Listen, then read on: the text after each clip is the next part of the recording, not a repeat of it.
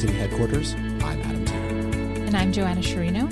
And in Seattle, Washington, I'm Zach Jabal. And this is the VinePair Podcast. Do you guys have anything to say to me? Hi. Anything? Oh. Anything? I don't know. I know what this is about. Anything? Happy belated birthday. Yeah, it was yesterday. Thanks so much. I really appreciate it. That's so awesome. God, that was so nice of you guys. Anyone out there in Radio Land, Podcast Land, the address is 244 Fifth Avenue, 11th floor. I accept any gifts you'd like to send, but specifically magnums of wine. If you would like to send them, it would be more than appreciated. It's been a hell of a year. Anyways, I appreciate that, you guys. Yeah. You guys like your birthday as much as I like mine? I don't think so. Yeah. I don't think it's possible for a grown-up to enjoy their birthday as much as you do. Oh, no, I think other grown-ups do. It's as I just learned from my colleague Osette, it's called big cancer energy. And like, we both have it. Osette's birthday is 4 days after mine. Mm-hmm. And she also loves her birthday. Yeah. I think it's a thing. Fair enough. Yeah. I feel like people have mixed feelings about Scorpios, so I kind of keep it to myself, you know? Keep my mouth shut. Keep it to myself. Yeah. Yeah. I don't know that people have feelings, what feelings people have about Capricorns, but I enjoy my birthday, but I don't make a big deal out of it. Mm-hmm. Oh, I do. Yeah. That's Naomi cool. told me that she's just happy that we got my birthday down to a week instead of a month. Oh. One of those. It wasn't really, but sort of was. You definitely, even on this podcast, like the moment that calendar flips to June, you're like, Oh, all Great right, month. It's a great it's month. my time. Anyways, what have you both been drinking? I'll jump in. So the most outstanding thing I had recently, actually, I went to a bar in Brooklyn called Bar Goto Niban, which was a recommendation from Adam. Okay, I'm giving you credit. It's a great bar. That's also where I went this week, but now it won't be my cocktail. Well, But continue. you knew I went.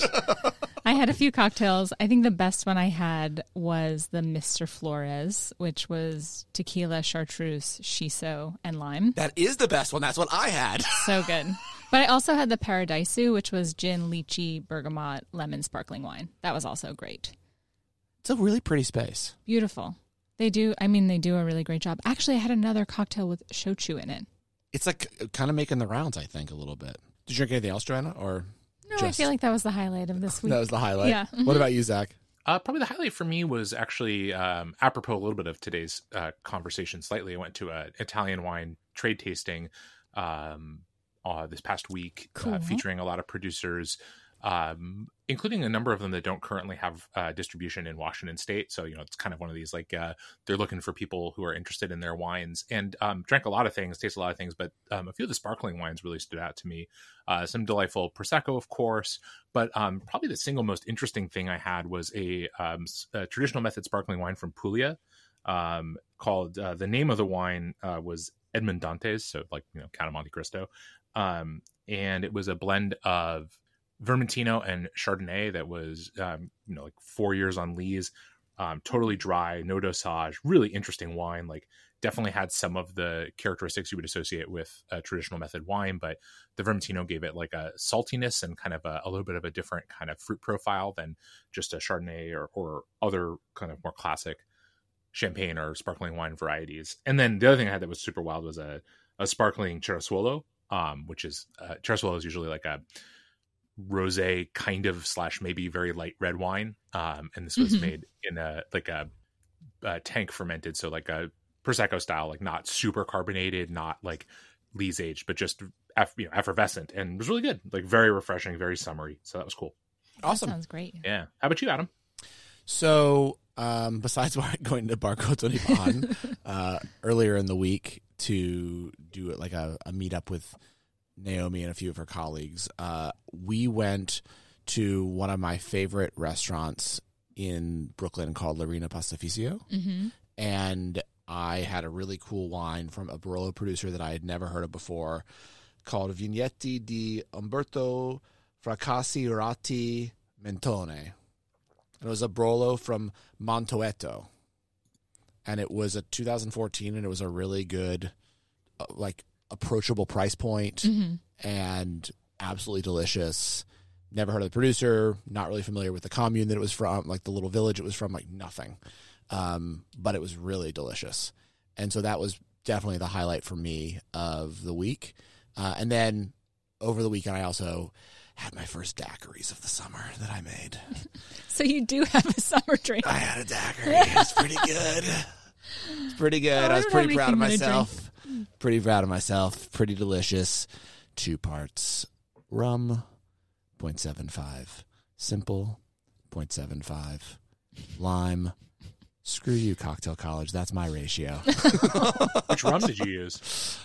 So Good question. I really like 10-1, and that's what I normally use. But I had another bottle open in 10-1. It was still sealed, and I was like, I'm not going to open this one too. So I used Equiano, Okay. which is a nice rum as well. I also like Plantation 3-star. That's a great one. I'm not like one of these people that likes to split the rums. You know, I also feel like, come on, it's enough already.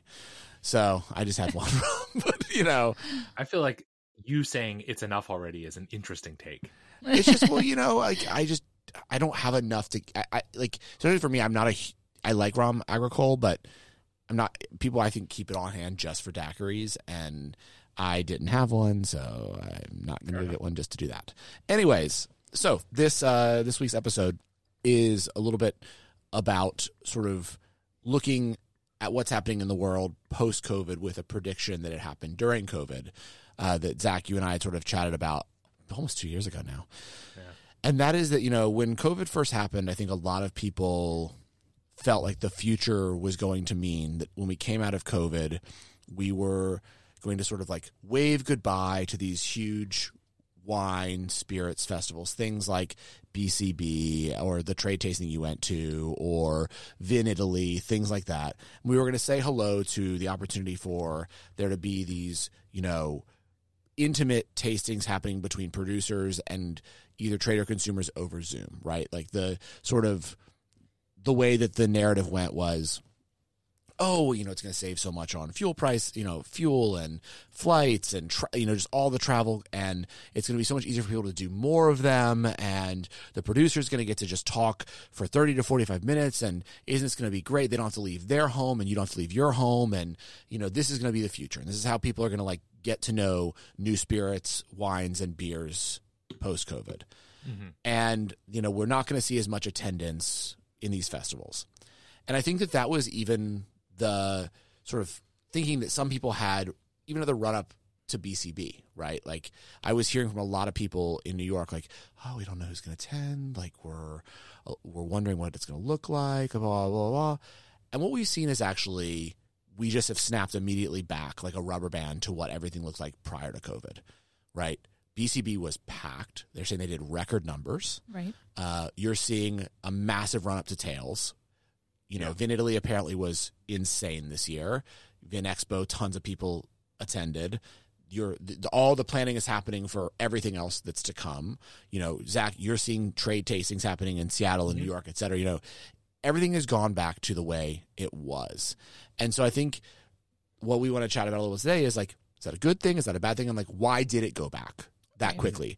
You had some people who were like so eager to embrace this new future, including the people that were even the producers of some of these things, that's interesting that we've snapped back so quickly and so hard to the past. Yeah. And so why do we think that is? What is there a true point to these festivals? And if so, what is the point? I think people were really like trying to find the silver lining in all of it by saying that we'll continue to do this. It's a great opportunity for us to, you know, we can Zoom with so many more people. Like the commitment level is very low. You don't have to go to Italy to learn about this. But I think ultimately the desire is there for people to be back in person. And I think we've seen that very clearly. I also just think, people have serious Zoom fatigue.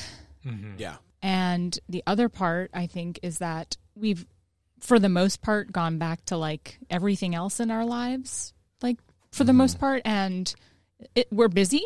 And I think like finding time to sit on Zoom for a few hours is just like not happening. Like I'm too busy to do that. Like if you want my attention, I have to like sit down with you or actually go to an event. Not to sound like a shithead or anything, but you know what I mean? Like, there's just, you can have my attention a little bit better when I'm in person with you than sitting on a Zoom. Yeah, I agree.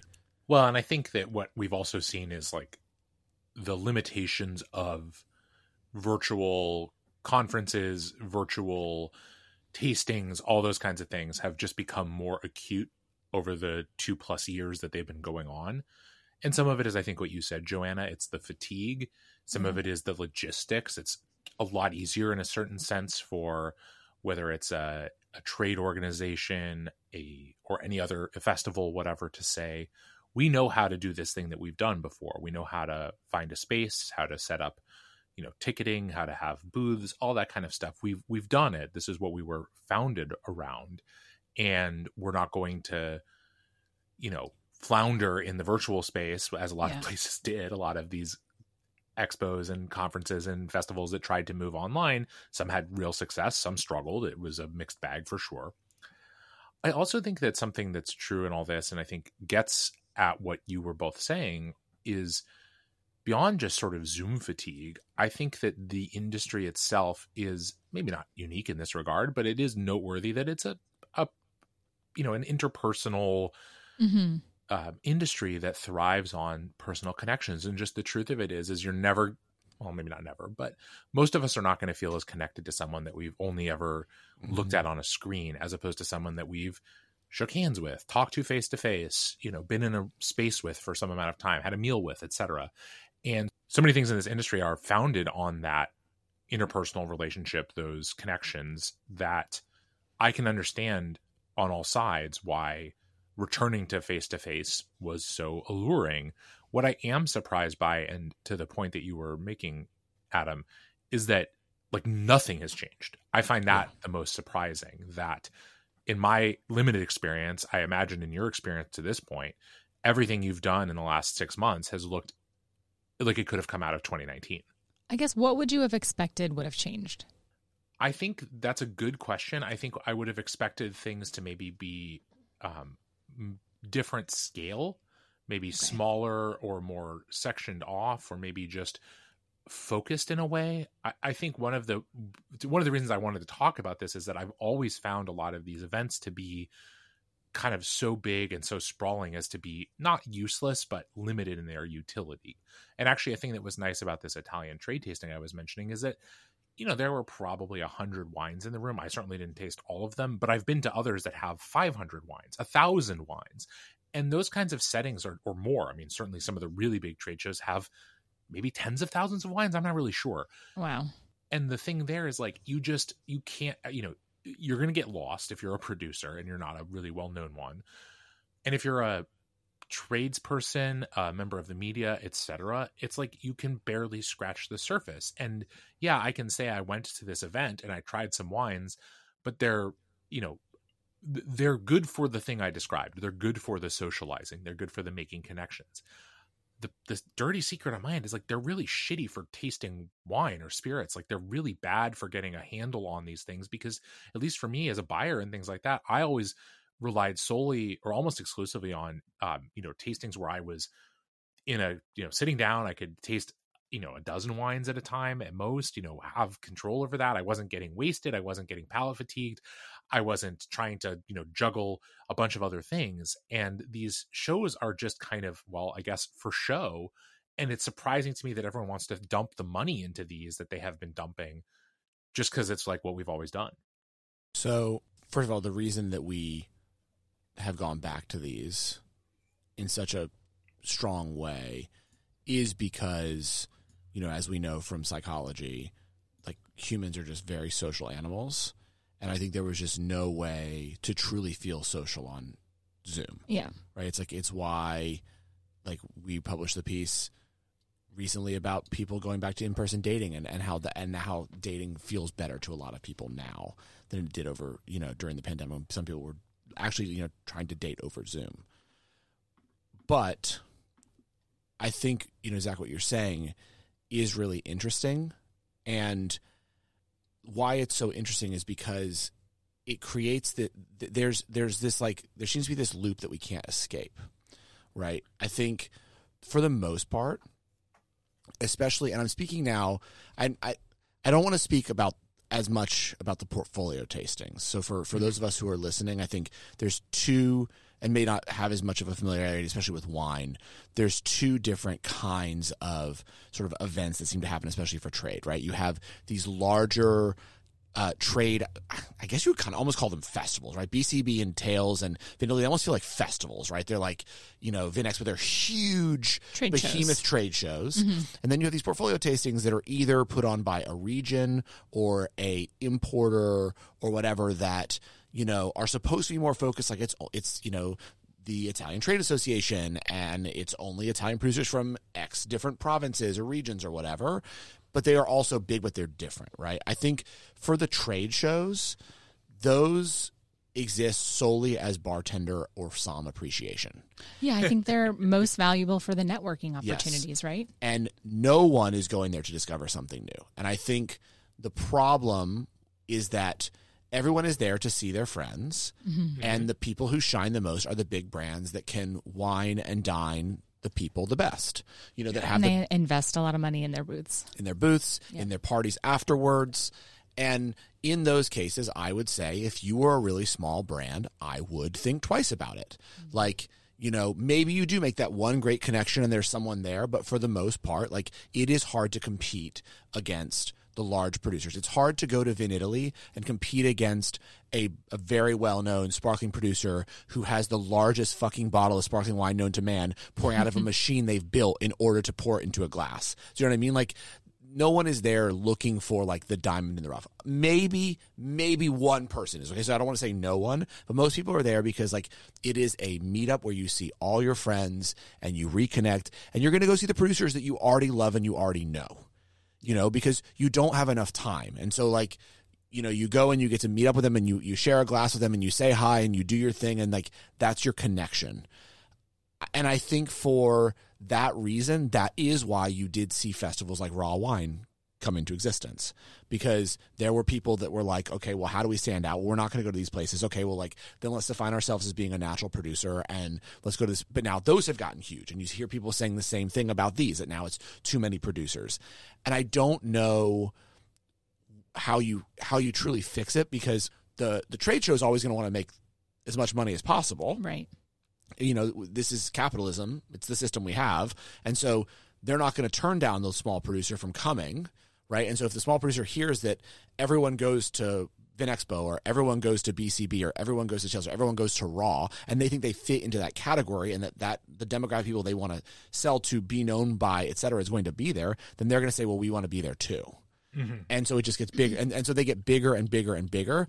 And then the only way I think you stand out then if you're a small producer is you got to go really big then. Right, you have to build a really nice booth. You got to blow budget. Like I felt so bad for some of these producers at BCB that had the small tables that were just like, they paid clearly what they could afford to be there, and I watched everyone walk right by them because it's then they're just at the tiny table. And again, I'm sure that there's some producers say I had a few meaningful conversations and I feel good about it and whatever. And that's great. And, I don't mean to say you get nothing out of it that way, but it is really hard to get overshadowed. And you look at that even when you come to consumer festivals, and you see these huge food festivals where like the bigger wine regions or wine companies or spirits companies have the huge booths in the main sort of like tasting area. And then there's like the wine and spirits tent, and it's all the small producers with little tables where people like don't even care. It's like, can you put this in my glass, please? Can you put this in my glass, please? And they're shoving their glass in your face and they're not remembering anything. Yeah. And again, I don't know how you solve for that, because every brand will then measure success differently, right? Like, well, we still tasted 3,000 people. Okay. But like, and those things they're so hard to track. Right.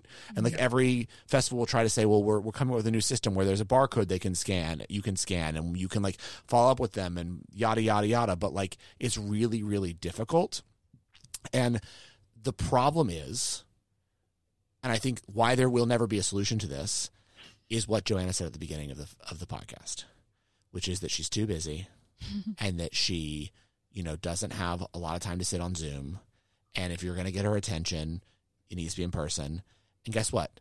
Joanna is not able to go to every single small, intimate tasting every night of the week. So if there's a few that are big, those are the ones that she can go to. Right. The Louis the 13th one, for example. Yeah, they're you know, I made an exception. yeah, but like those are. I think that's the other problem is like we talk about this all the time on this podcast, but there's just so much liquid in the world, and there's so many brands that are trying to be found and want to be known and need a specific audience they're going for, and it just is hard. Yeah. Well, and I think you make a good series of points there, both of you, and I think that thing about just everyone, whether they're a wine buyer, a beverage director for a restaurant company, they're a editor-in-chief at a publication, et cetera, like their time is precious. You're never going to get to taste everything. You're never going to get to face with everyone. And so things that might get you in the door, people are going to gravitate to those kinds of things, even if they don't provide a great return on investment potentially, or a very hard to measure return on investment. But the thing that is interesting to me, and that I guess I'm curious about, is like kind of almost what we were just talking about. I will say that on the occasions where I have been invited to more just smaller events, right? Not necessarily just one producer, but hey, here are, I've been to a number here in Seattle that are like, 15 producers, 10 producers. It's not as big a deal. You feel like you really get a chance because, part of it for me too is not even just that I want to go taste the same wines over and over again. I mean, I always liked to some extent seeking out new things at trade tastings or big festivals. But even then, there's just so much that it's daunting, even as a professional, even if you don't care about socializing, which, I obviously do. I wonder too, if I guess this is, my thing is I thought we might see smaller tastings or more, frankly, more geographically diverse tastings. Cause I thought that was another thing is sad to lose out of the sort of Zoom era, was I think we heard it from I certainly heard from lots of professionals and just interested consumers around the country, around the world, who got to tune in on things, participate in things, hear from producers that they would not ever have in their city, in their town, whatever, because they're not close to New York. They're not close to San Francisco, Los Angeles, Chicago, even Seattle. And that, it was nice to think in that period of time that, these producers, these trade organizations, these regions were interested in speaking to interested professionals, consumers, wherever the fuck they were, because it didn't matter on Zoom. And now all of a sudden it's okay, wait, but we're back to the same markets, the same approach that, frankly, we talked about on the podcast a bunch, really do ignore lots of potential customers. Limited. Yeah. But can I ask you a question? Of course. About these small tastings that you've been to? Out of them, did you know any of the producers that were going to be there, or were you already somewhat familiar with the region or the importer, et cetera? Sometimes, yeah. I mean, I don't think I go into any of these things totally blind. Right. Because I think that's where the real problem lies, is for what makes some of these things so unwieldy is that I think there's a lot of small tastings that do happen, like you're talking about, that do get well attended when let's say, for example, there's a 10 winery tasting of the wines of Abruzzo, and everyone knows that Pepe is going to be there. So it gets a good turnout. And then the other 9 wines that just get a little love because everyone wants to go for them, right? Yeah. But they keep it intimate. Where it gets really hard is when it's 10 wineries you've never heard of from Georgia. And it's okay, well, is it going to, am I going to like these? Am I not going to like them? Not really sure. Is this a waste of my night? And that's when those wineries then say, well, then screw it. We have to go to Pro Wine. Or, these, and that's when it gets huge, it gets so big and just overwhelming for everyone. And, I don't know what the solution is, but I have seen some creative things happening this summer that I think have been very smart, that I wish other producers would do. One of the things I've seen that one sort of PR firm did, which I was wow, this is brilliant, is they put out an email to everyone on their list and basically said, if you are in France, Italy, or Spain this summer for your own vacation, these are our producers. They would love to host you for a lunch, a dinner, or a night at their property.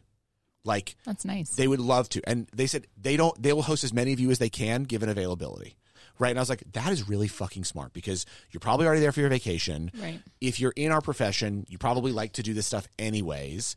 They're letting you know that they're here are their clients. I'm like, hey, if you want to go hang out at a Railhawk producer for the day, have dinner with them and stay the night, they'd be more than happy to host you.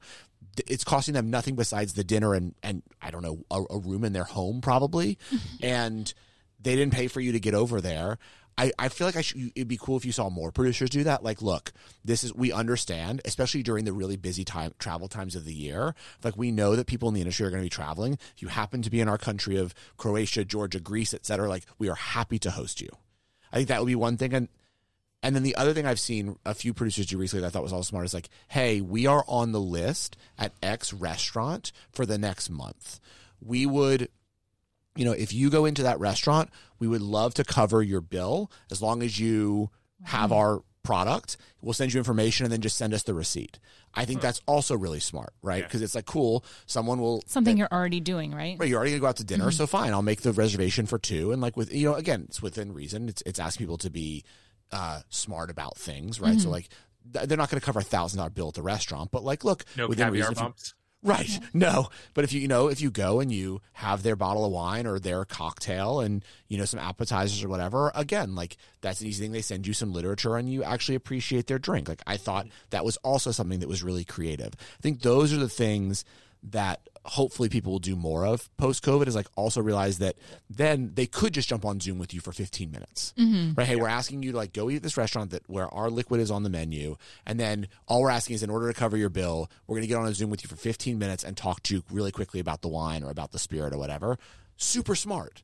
Like that stuff that can stay. I think what no one wants to stay from COVID, we're all sick of is like, those Zooms where we were told like, hey, will you join this tasting? We promise only an hour. And then it's 3 hours long. Like, we're like, no one has time to open the 7 bottles of wine that were sent to them. Then also like, what are they doing? They're dumping those wines. Like it's so much waste. And I feel like that's where people are just like, I can't do this anymore. I don't want to do it anymore. It's too much. I think also you mentioned this earlier, Adam, like these things make too much money too. For the people who host them to not do them anymore full scale. Yeah. I have probably the best experience out of all the big wine festivals within Italy. I mean, the amount of money that's made for the city of Verona during the week that Vin Italy happens is just too impressive to not continue to do. The amount of high-end dinners that are hosted, hotels that are booked, parties that are thrown. It's car services that are used. I mean, it's a massive support to the city. The same thing happens in Dusseldorf, right? That's where Provine is, right? Yeah. I've never been to Provine, although I heard it's really good. That's what happens. Invite us, please, people. He wants to invite us, please. Yeah, I'd love to go to Provine. I'm so curious. Everyone says it's like the best because it's extremely organized. But like, it's German, yeah.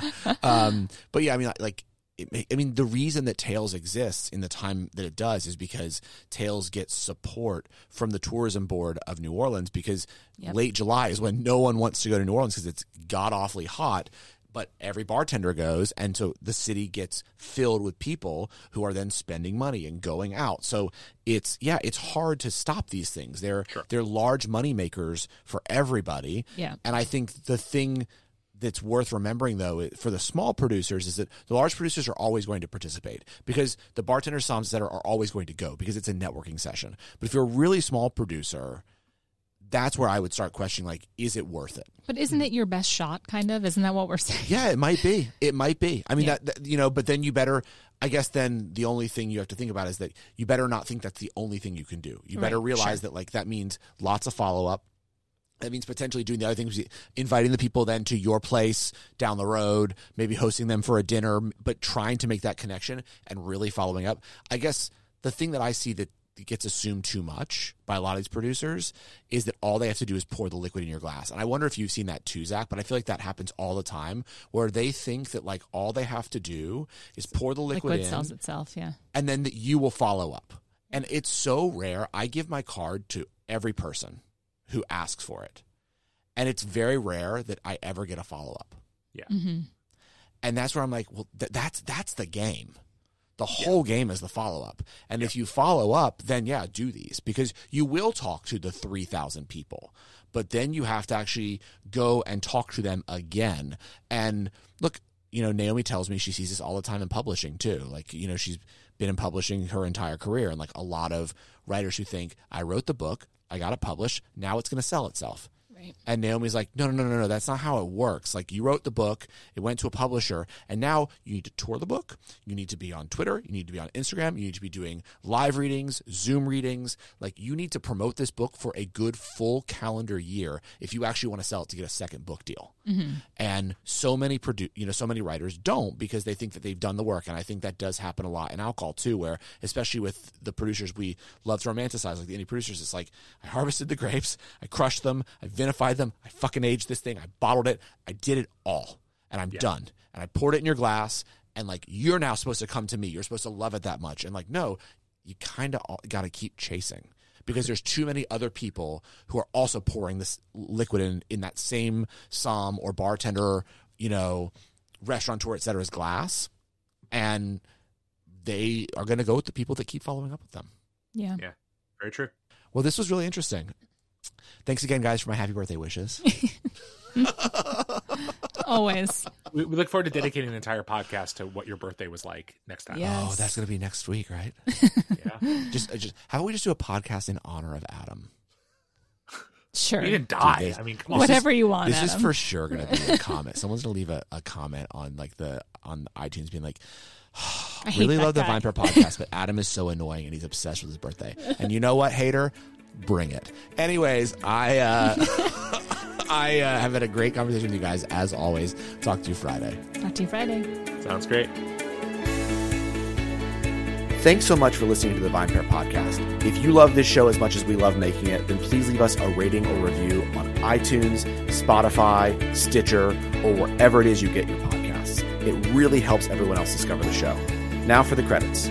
VinePair is produced and recorded in New York City and Seattle, Washington by myself and Zach Jabal, who does all the editing and loves to get the credit. Also, I would love to give a special shout out to my VinePair co-founder, Josh Mallon, for helping me make all this possible, and also to Keith Beavers, VinePair Tastings Director, who is additionally a producer on this show.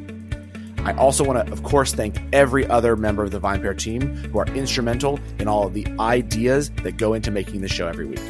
Thanks so much for listening, and we'll see you again.